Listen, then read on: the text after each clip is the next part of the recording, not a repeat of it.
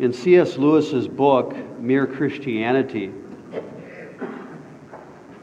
C.S. Lewis, in one of the chapters, is making the case for Jesus being fully God and fully man, the God-man, based on who Jesus claimed to be in the Scriptures and what he did, based on his words and his acts. So C.S. Lewis said in that book, Mere Christianity, this, quotes, Jesus told people that their sins were forgiven. And this makes sense only if he really was the God whose laws are broken and whose love is wounded in every sin. And so C.S. Lewis goes on to say, I am trying here, in his writing, I'm trying here to prevent anyone saying the really foolish thing that people often say about him, about Jesus.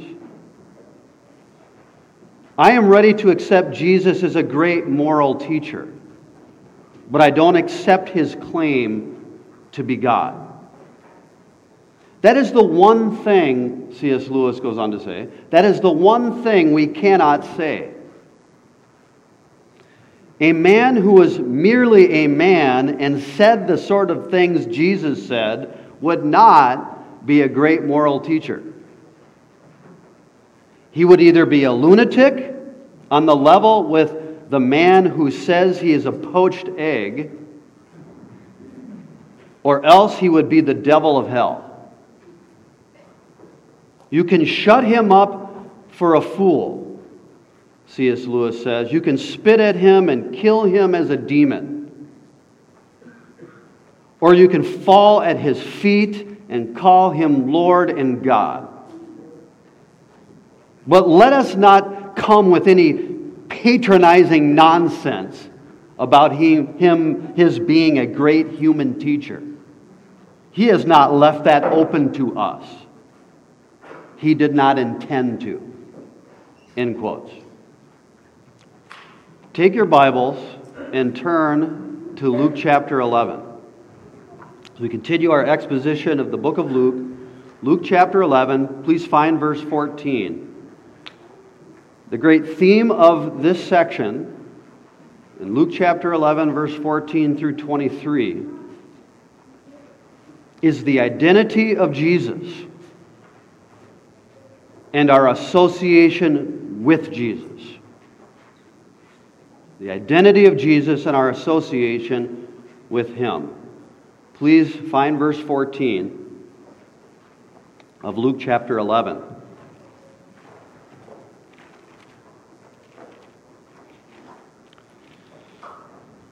The text of Scripture says in Luke chapter 11, verse 14, and he was casting out a demon, and it was mute. When the demon had gone out, the mute man spoke, and the crowds were amazed. But some of them said, he cast out demons by Beelzebul, the ruler of the demons. Others, to test him, were demanding of him a sign from heaven. So Jesus, after teaching his disciples about the nature of prayer, finds a man who could not speak for years likely, and effortlessly, with a word, frees this man, expelling this demon that was causing muteness, setting him free. And this man spoke, likely praise and thanksgiving to God, the God of Abraham, Isaac, and Jacob, for he had been set free. And no one, not one person, not man, woman, or child, not Pharisee, not scribe, not disciple, not one of the 70, not one of the crowd, no one disputed that the miracle occurred. Not one. You could not. No one debated that this miracle happened. However, the Pharisees and scribes who were hardened in their opposition to Jesus Christ decided to put Jesus in the category, as C.S. Lewis would call it, the devil of hell. A lunatic from hell itself. He's not a liar, we just saw it.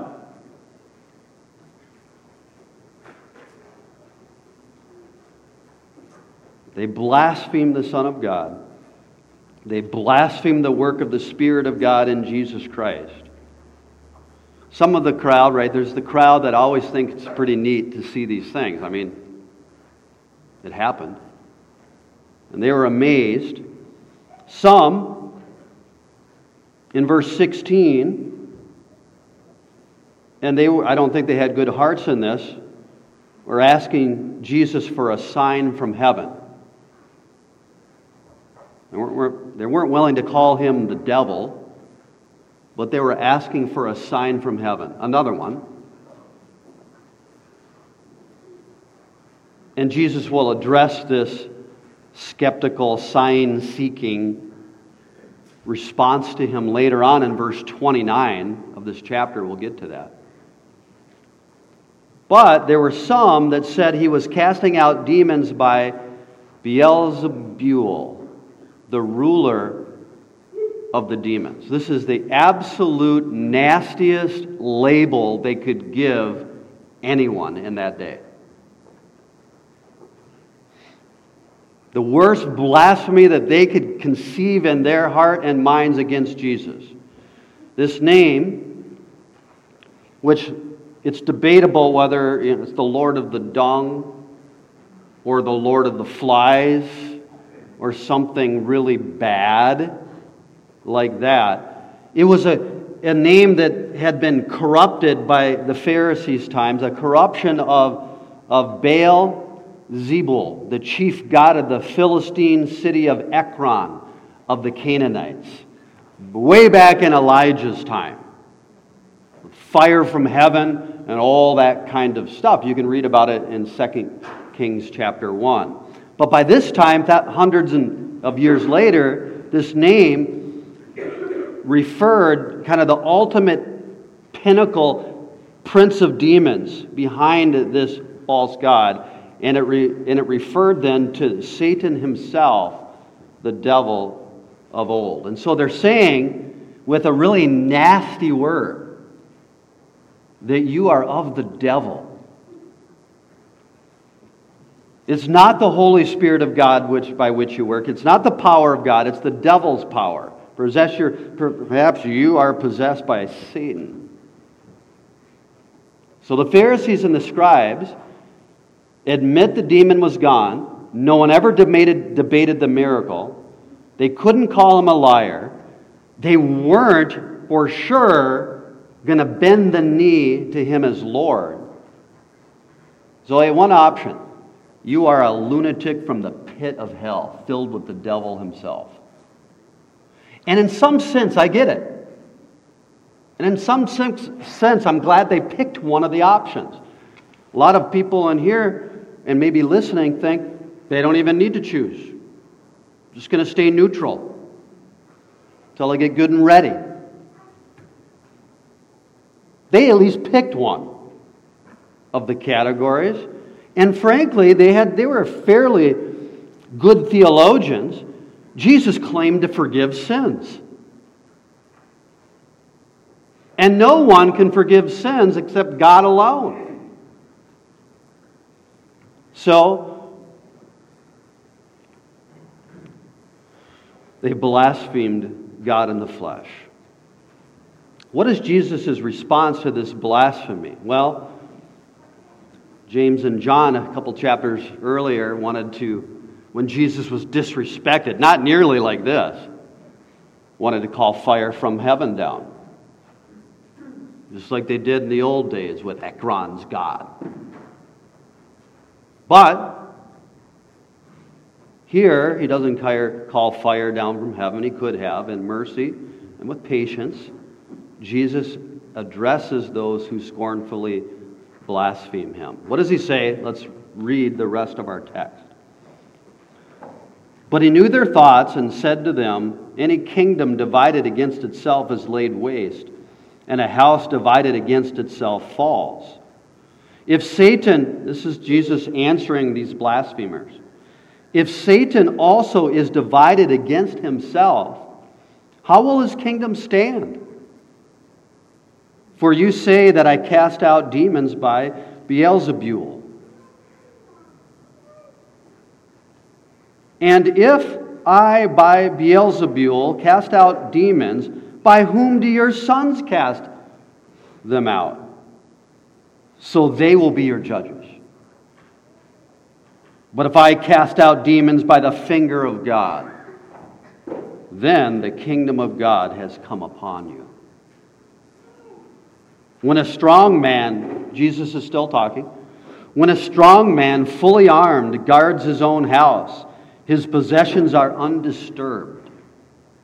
But when someone stronger than he attacks him and overpowers him, he takes away from him all his armor on which he had relied and distributes his plunder. Now listen to his conclusion.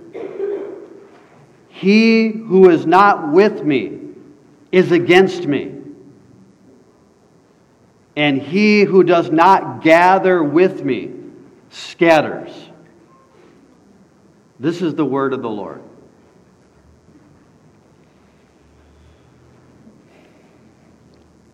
Jesus makes it clear, and I think he's pleading with everyone who would hear his voice.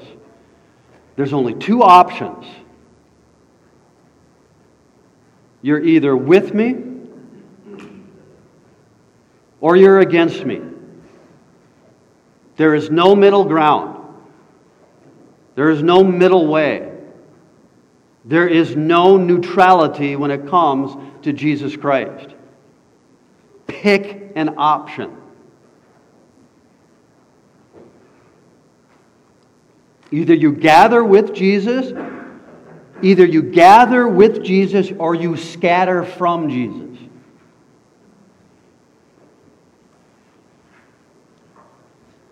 Maybe you think he is in the category of liar, and this book is a joke.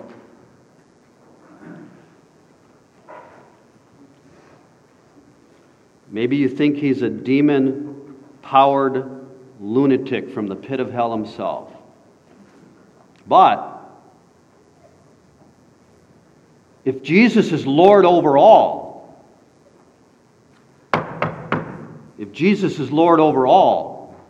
you're either all in or you're out. If he is Lord over all, you must be all in. This is the word of Christ.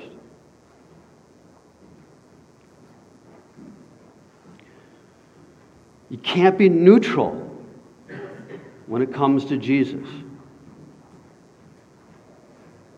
Why would you not be with him? Be gathering with him? Why would you scatter from him? I mean, in that culture, in that day, here's a man in bondage. Really, they didn't have, phones and text messaging and social media, and they didn't write to each other very easily. I mean, speaking was the everyday occurrence of communication. It was life itself, and this man was in bondage. His tongue is free to praise the Lord, and they saw it with their own eyes. And they rejected him and blasphemed him as the Lord of the flies, the Prince of demons. Why? Why will you not come to him? Why are you living for yourself?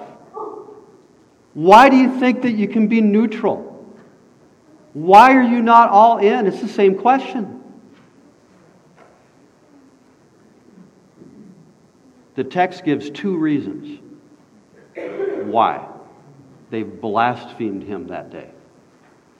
Two reasons, two overarching reasons. Number one, in verses 17 through 20, because they are in denial. Number one, reasons that they blasphemed him and they weren't going to bend the knee as Lord. Number one, they were in denial of two things, of two aspects or two realms. They were in denial of reason. They were in denial of reason, of logic. Verse 17, but he knew their thoughts and said to them, any kingdom divided against itself is laid waste, and a house divided against itself falls. Jesus says, if Satan also is divided against himself, how will his kingdom stand? For you say that I cast out demons by Beelzebul. For over 2.5 years, Jesus Christ has been doing some of the most astounding miracles, freeing people from disease and freeing people from demons. 2.5 years. A man covered with leprosy came up to him, laid his hands on him. He didn't get leprosy. Instead, the leprosy vanished from this man. There was a paralytic that was let down through the roof. And at the end of chapter 6, Jesus healed their diseases. All who were coming to hear him, he healed every one of their diseases. People troubled with unclean spirits at the end of chapter 6, they were all being cured, and power, the text says, was coming out of him, and he was healing some of them. He was healing everyone. And then the next chapter, a centurion's servant is healed. Jesus is going to come to him because, they kind of need me to, be there. He doesn't really need to be there. He can speak the word from a distance. And the centurion knows that. He can't believe the faith of this Gentile. And he speaks the word from a distance, and this man is healed. And then, same chapter, he raises the dead. A boy, an only son. Ring a bell? A widow from the little town of Nain. And then he stills the sea while he's sleeping in the boat. He gets up, stills the sea. On his way to land and be assaulted by a man possessed by a legion of demons, whose name was Legion. He casts out all of them. Even the demons ask for permission. Please don't send us into the abyss. We know you have the power to do so. And he puts them into pigs. The pigs, because they got to destroy. The pigs run themselves into the sea. And this man sits at the feet of Jesus like Mary, listens to his word, and he makes this man, freeing him from a legion of demons. He makes him and appoints him an evangelist to the Gentiles across the Sea of Galilee. The precursor for the birth of the church. Then he gets on the other side of the shore, starts preaching. They're all hungry. He feeds from a couple of fish and a few loaves of bread. He creates food and feeds 5,000 people. And then he's training leaders this whole time. So he sends out 70. And they, in the name of Jesus and the power of Jesus, preach the word of God, cast out demons, heal the sick. All of this is in fulfillment for all of the Scriptures that this is the promised Messianic King, sent here from God on a rescue mission. The end has come. He's here. Your King is here in fulfillment of your Scriptures. Israel, your King has come. Your Redeemer has come.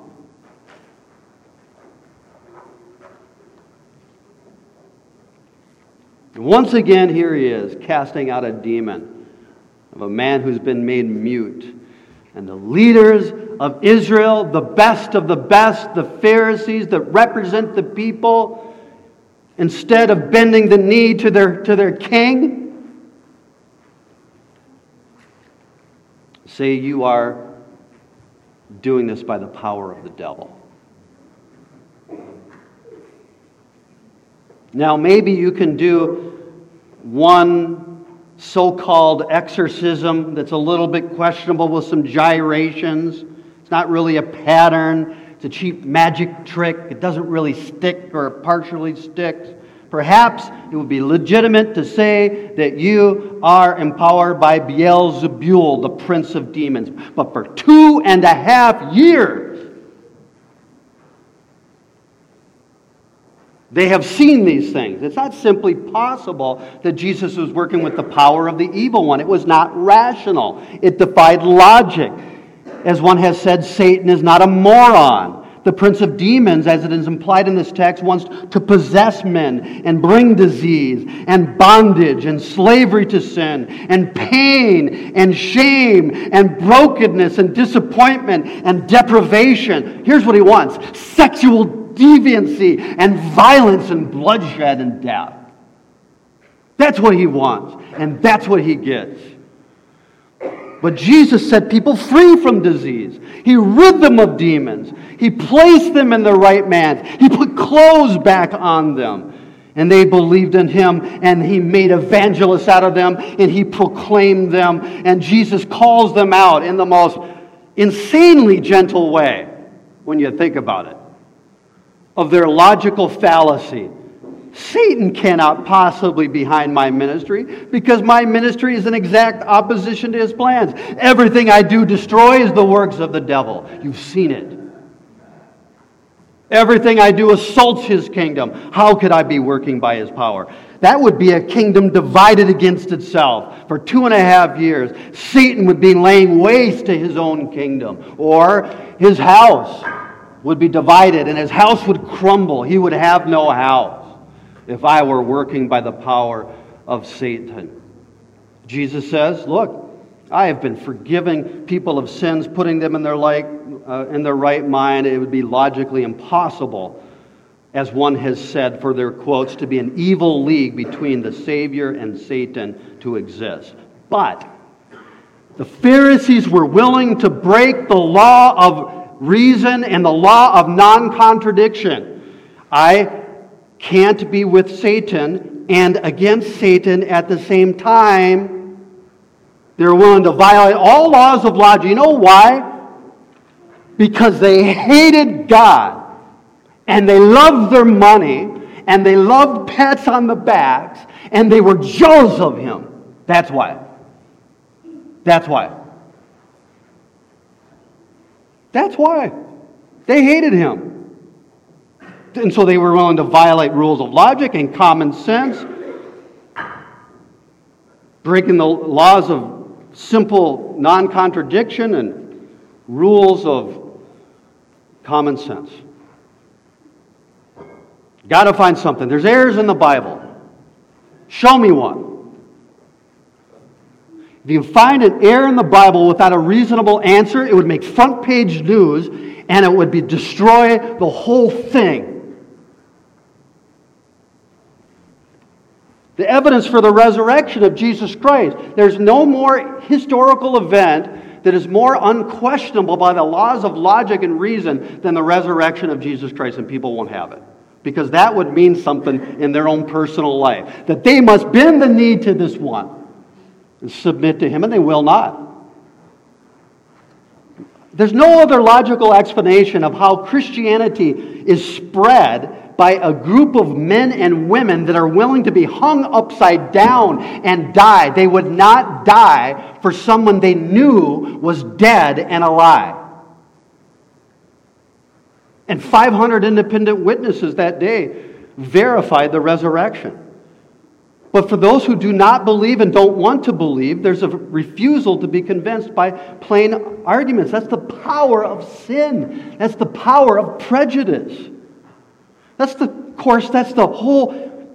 Guys, listen, that is the mindset of our world right now. That is the nature of the deception. I mean, think about the cultural opposition against the truth of God right now in our country. About the truth of who we are. Thinking And reason and the law of non-contradiction has been thrown out the window. I mean, think about it. Truth is relative. What do you think that is? Wiggle room. That's what it is. People are free to say things that don't make sense. When it exits the birth canal and makes a noise, it's a baby. Well, 2 minutes later, it's not. And we're supposed to just believe it. The law of it breaks every rule of logic, every rule of reasonable human behavior and reasonable thinking. But if that's a baby 4 minutes earlier, they must bow the knee, and they will not.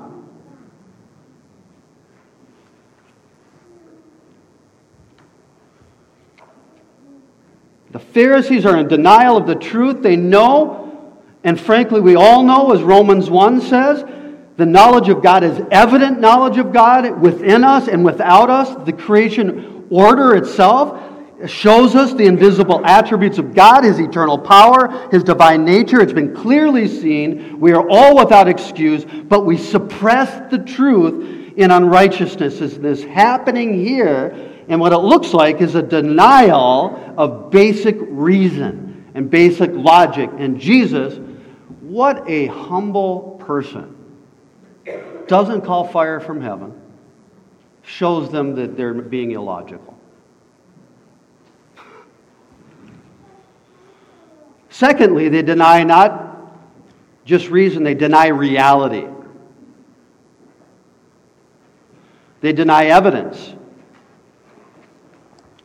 Verse 19, listen to this. This one's a hard verse, so put your thinking cap on. Don't raise your hand during the sermon. We'll ask questions afterwards. Here we go. Verse 19. And if I by Beelzebul cast out demons, by whom do your sons cast them out? So they will be your judges. So here's what Jesus is doing in this verse. He's going to say, okay, let me move over to the evidence side of things. You're denying the evidence. Jesus is saying, hold on a second. Let's say, in the Greek construction, for the sake of argument, let's say I am casting out demons by Beelzebul, the prince of demons. By whom do your sons cast out demons? Then. What is he saying? Here's what he's saying. In those days, there were Jewish exorcists. Ask Josephus the historian. He's got some interesting accounts. And the Jewish exorcists, the sons, the Jews, the sons of the Pharisees, right? Some of them were rabbis. They were loosely connected and sometimes strongly connected to the religious system, these Jewish exorcists. Somehow under some of the authority of the scribes and the Pharisees for their behavior. Well, these so-called exorcists, I mean, you should see the incantations and the mysticism and the shenanigans and the gyrations and the incompleteness and the patheticness and the sham exorcisms that was going on that day by the Jewish exorcists. If you want an example, the Apostle Paul recorded this in Acts chapter 19. If you're fast, you can turn there. I'll give you one example of the Jewish exorcist. Here's what it was like. Verse 11 of Acts chapter 19. God was performing extraordinary miracles by the hands of Paul, so that handkerchiefs or aprons were even carried from his body to the sick, and the diseases left them, and the evil spirits went out. But also some of the Jewish exorcists, verse 13, who went from place to place, attempted to name over those who had the evil spirits the name of the Lord Jesus, saying, I adjure you by Jesus whom Paul preaches. 7 sons of one Shiva, a Jewish chief priest, were doing this. And the evil spirit answered and said to them, I mean, if it wasn't sad, it'd be funny. It is funny. I recognize Jesus, the demon says, And I know about Paul, but who are you? And the man in whom was the evil spirit leapt on them, subdued all of them, and overpowered them, and they fled out of that house naked and wounded. And Jesus is arguing along the lines of evidence. No one denied the last 2.5 years. And he's saying, wait a minute here. Are you telling me something? The Jewish exorcisms, your sons, and their exorcisms are incomplete, inconsistent, strange, weird, ritualistic, long-term, so different than what I do. When I speak the word, gives them freedom, and they worship the God of Abraham, Isaac, and Jacob, and our traveling evangelists, and they do it right away. I give freedom, I give wholeness, I set them free. Are you telling me if what I am doing right now is the power of the devil, what in the world what power are they working from? If mine, are you calling the devil more powerful than God? If they're working by the power of God and theirs are a sham? You see what he's doing? He's calling them out. It's reality. They're denying basic reality. The evidence.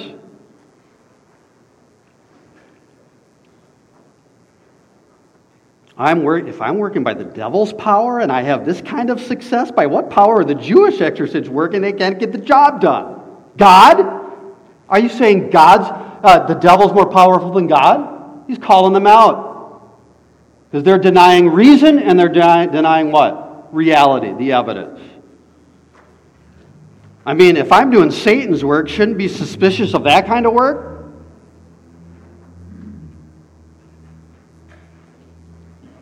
Those Jewish exorcists, are judging your whole thing. Their activity is judging it. They'll be your judges. Look to them. Think about it. Nothing has changed since then, today. We're in a culture that refuses to admit reality. Basic reality. Boy, girl, marriage, basic reality. Refuse to admit it. I mean, we've gotten to the point where if you say you're 7 feet tall and you're 5'2", and I say that you're not 7 feet tall, I'm the idiot. Denying reality. Denying the evidence.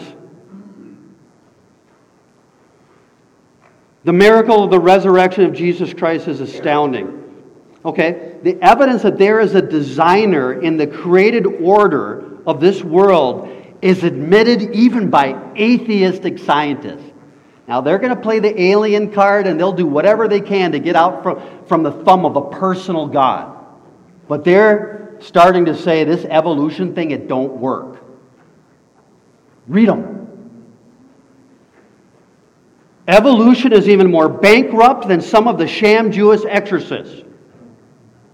There is no evidence for intermediate forms or stages between so-called macroevolution jumps. There's no evidence in the fossil record. There's no missing links that are established. There should be billions of them, and I can't find one that is not actually proven. Nor can I find a contradiction in the Scriptures, and that's not proven, or we'd be done. The manuscript evidence, it's unbelievable, God preserving His Word. The archaeological evidence continues to prove the Word of God over and over again. It's got to be a nightmare for historians. The predictive prophecy of 700,000 years and the things that were predicted that have come past, it's statistically impossible, but people will deny the evidence and deny reality. Science itself tells us that the laws of thermodynamics, that things progressively decline, including genetic information, and yet evolution demands the opposite, increased genetic information. It's against the evidence, against science.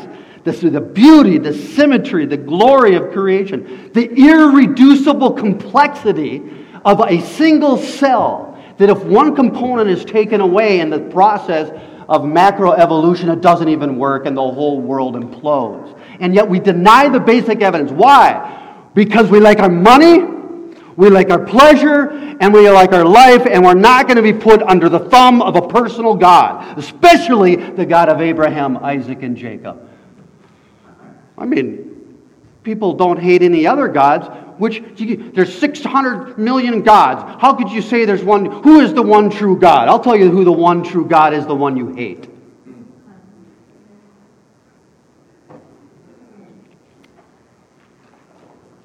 People are just fine with this. Just don't ask questions. I will not have a God to hold me accountable. And let me say something for professing Christians in this room.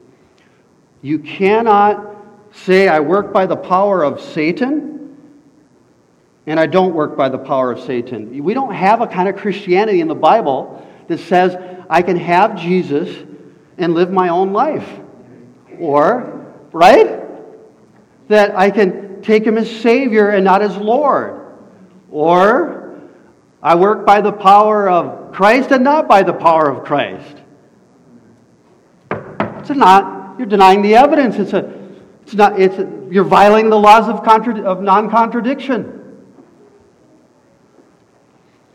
But, verse 20, if I cast out demons by the finger of God, then the kingdom of God has come upon you.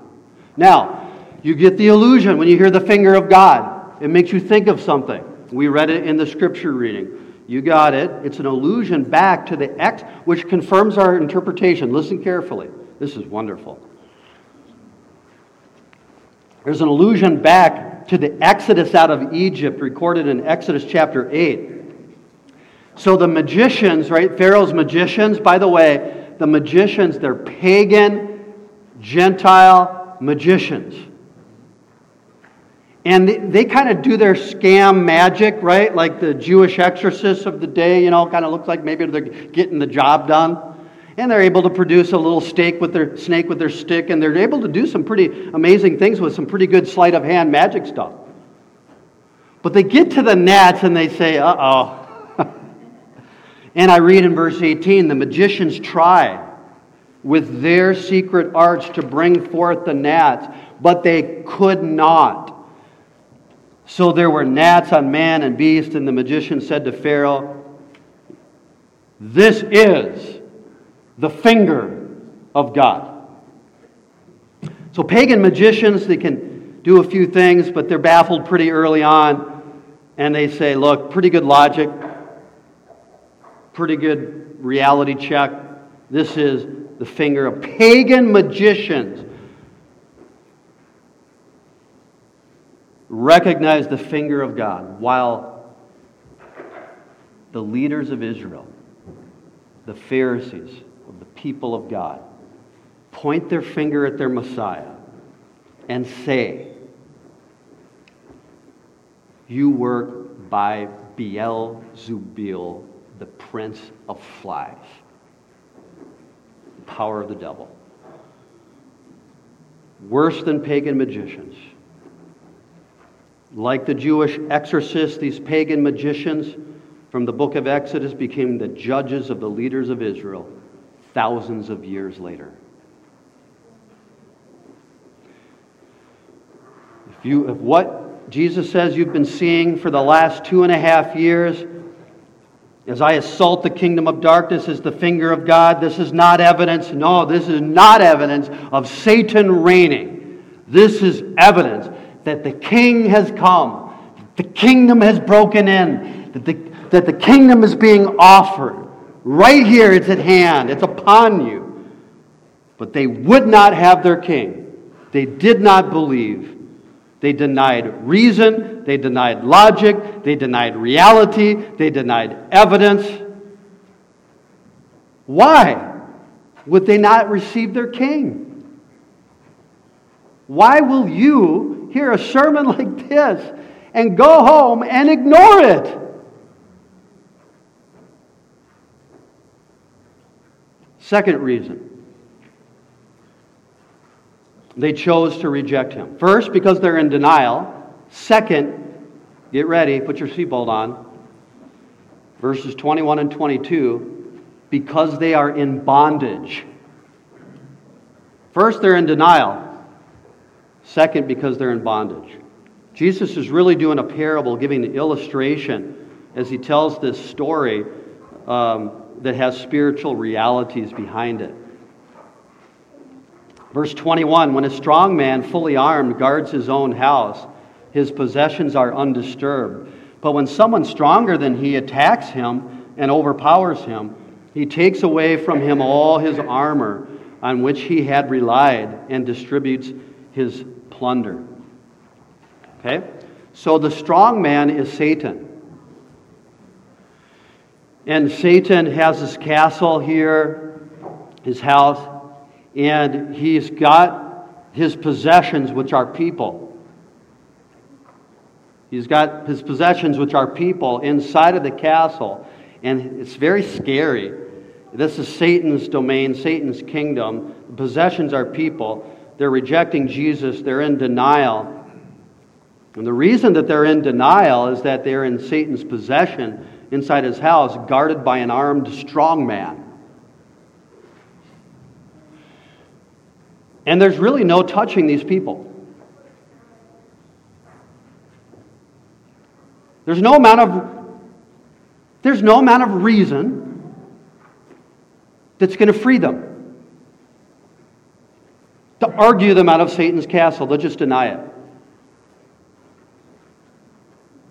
They're in a devil-induced state of denial. There's no amount of evidence that is going to be demonstrated to them by which they'll be convinced. They'll just deny it. Satan is stronger than their reason. Satan is stronger than the evidence. And that's why the text says, they're at peace. Thank you very much.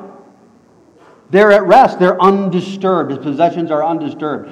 You get it, right? They're lulled to sleep, just drugged by their entertainment, drugged by the next thing, drugged by this, drugged by that, and drugged into eternity. They're at peace. They're undisturbed. They're not trying to get out. God's sovereign. I'm trying to get out. No. That's not how it works. They're in bondage. And they're content to be in bondage to Satan so they can serve the world system, which has temporary fun pleasures, very temporary pleasures of sin that spring forth from the flesh. Just like the Pharisees were jealous, they were greedy, they were power hungry, and perfectly content to have those things and stay right there. And this is the reason that people will not bend the knee to the lordship of Christ. They are in bondage to the power of Satan, and they are living at peace right there. I am fine. Thank you very much. Close your mouth. Leave me alone. And that's why I love this passage so much. Are you ready? Here we go, the good part. It's a false peace, and that's where we come to my two favorite words in the Scriptures. Are you ready? But God. But God. But, I love it. Verse 22, but when someone's stronger than he. Who's that? You? You get yourself out of jail? You save yourself? When someone stronger than he attacks him and overpowers him, he takes away from him all his armor on which he had relied and distributes his plunder. Jesus and his power is stronger than Satan. Jesus is the someone stronger here. The Holy Spirit of God, the Spirit of Christ, goes on the offensive. You remember the one that the Father will give to those who ask him? And so our prayers are yes and amen.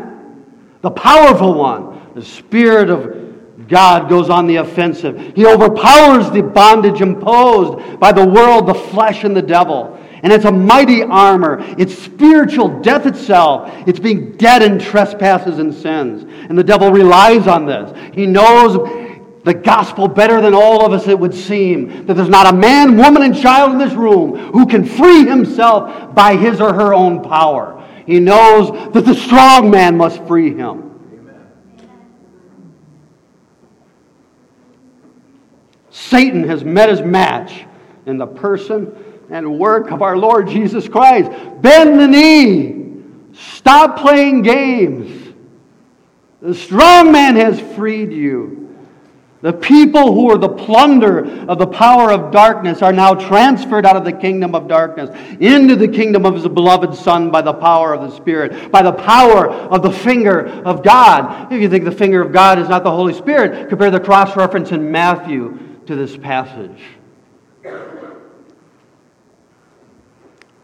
So just like the magicians admitted that the finger of God was on the move, so also the power of darkness cannot overcome. The power of darkness cannot overcome the effectual, regenerating call of God unto salvation.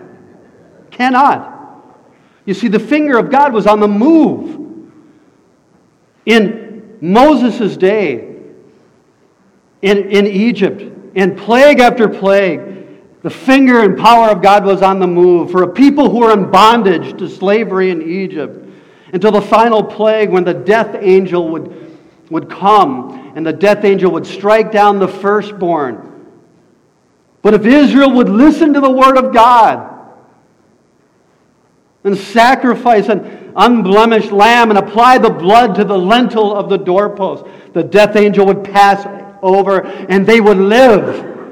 And in that life and that distinction between the finger of God and the sham power of the Egyptians, the people of God were released and they plundered the Egyptians, just like Jesus, the strong man, plunders those who hold people in the power of darkness their whole lives.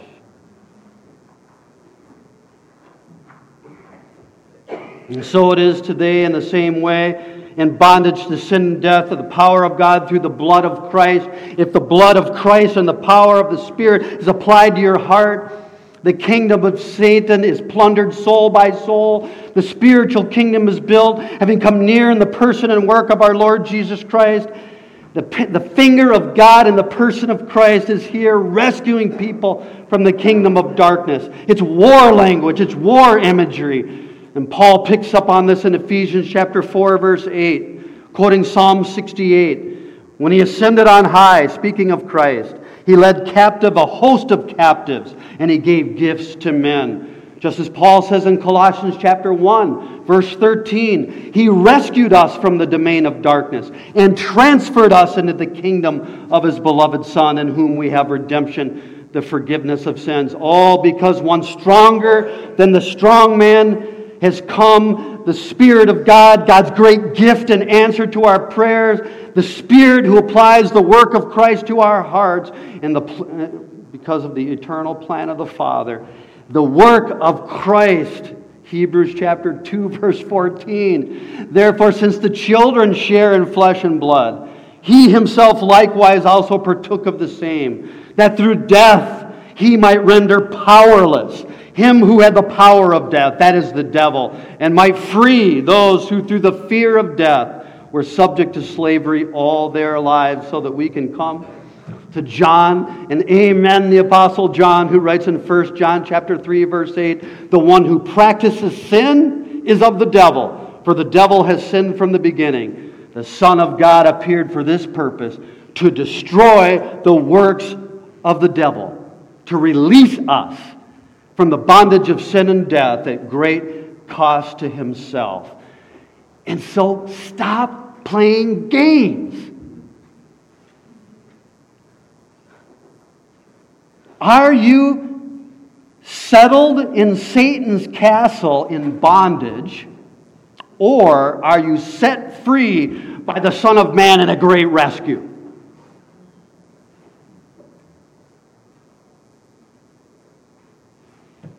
Which one is it? There's no middle ground. He's pulled you out of darkness. He's gathered you into His kingdom. He's called you into the kingdom of Christ. And you are logically either building or destroying. Listen, you right now, Christian, are logically either building or destroying Satan's kingdom. You are either gathering with Christ or scattering from Christ. There is not a neutrality. If you are neutral and biding your time, you are scattering from Him. You're in danger, according to the Scripture.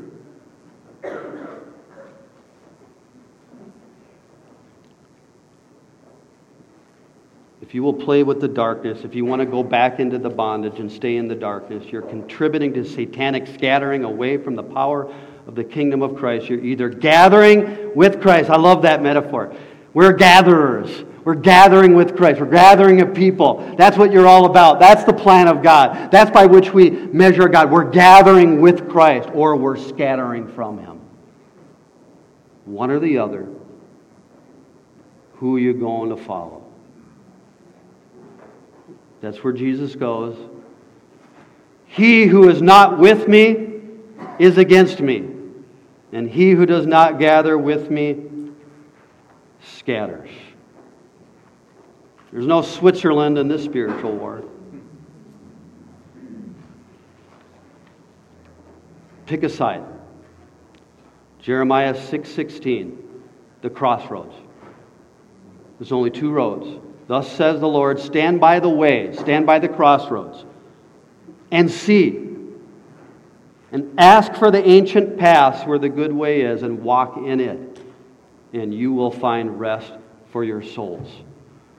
But they said, we will not walk in it. You can shut him up for a fool. You can spit at him and kill him as a demon. Or you can fall at his feet and call him Lord and God. But let us not come with any patronizing nonsense about his being a great human teacher. He has not left that open to us. He did not indeed intend to.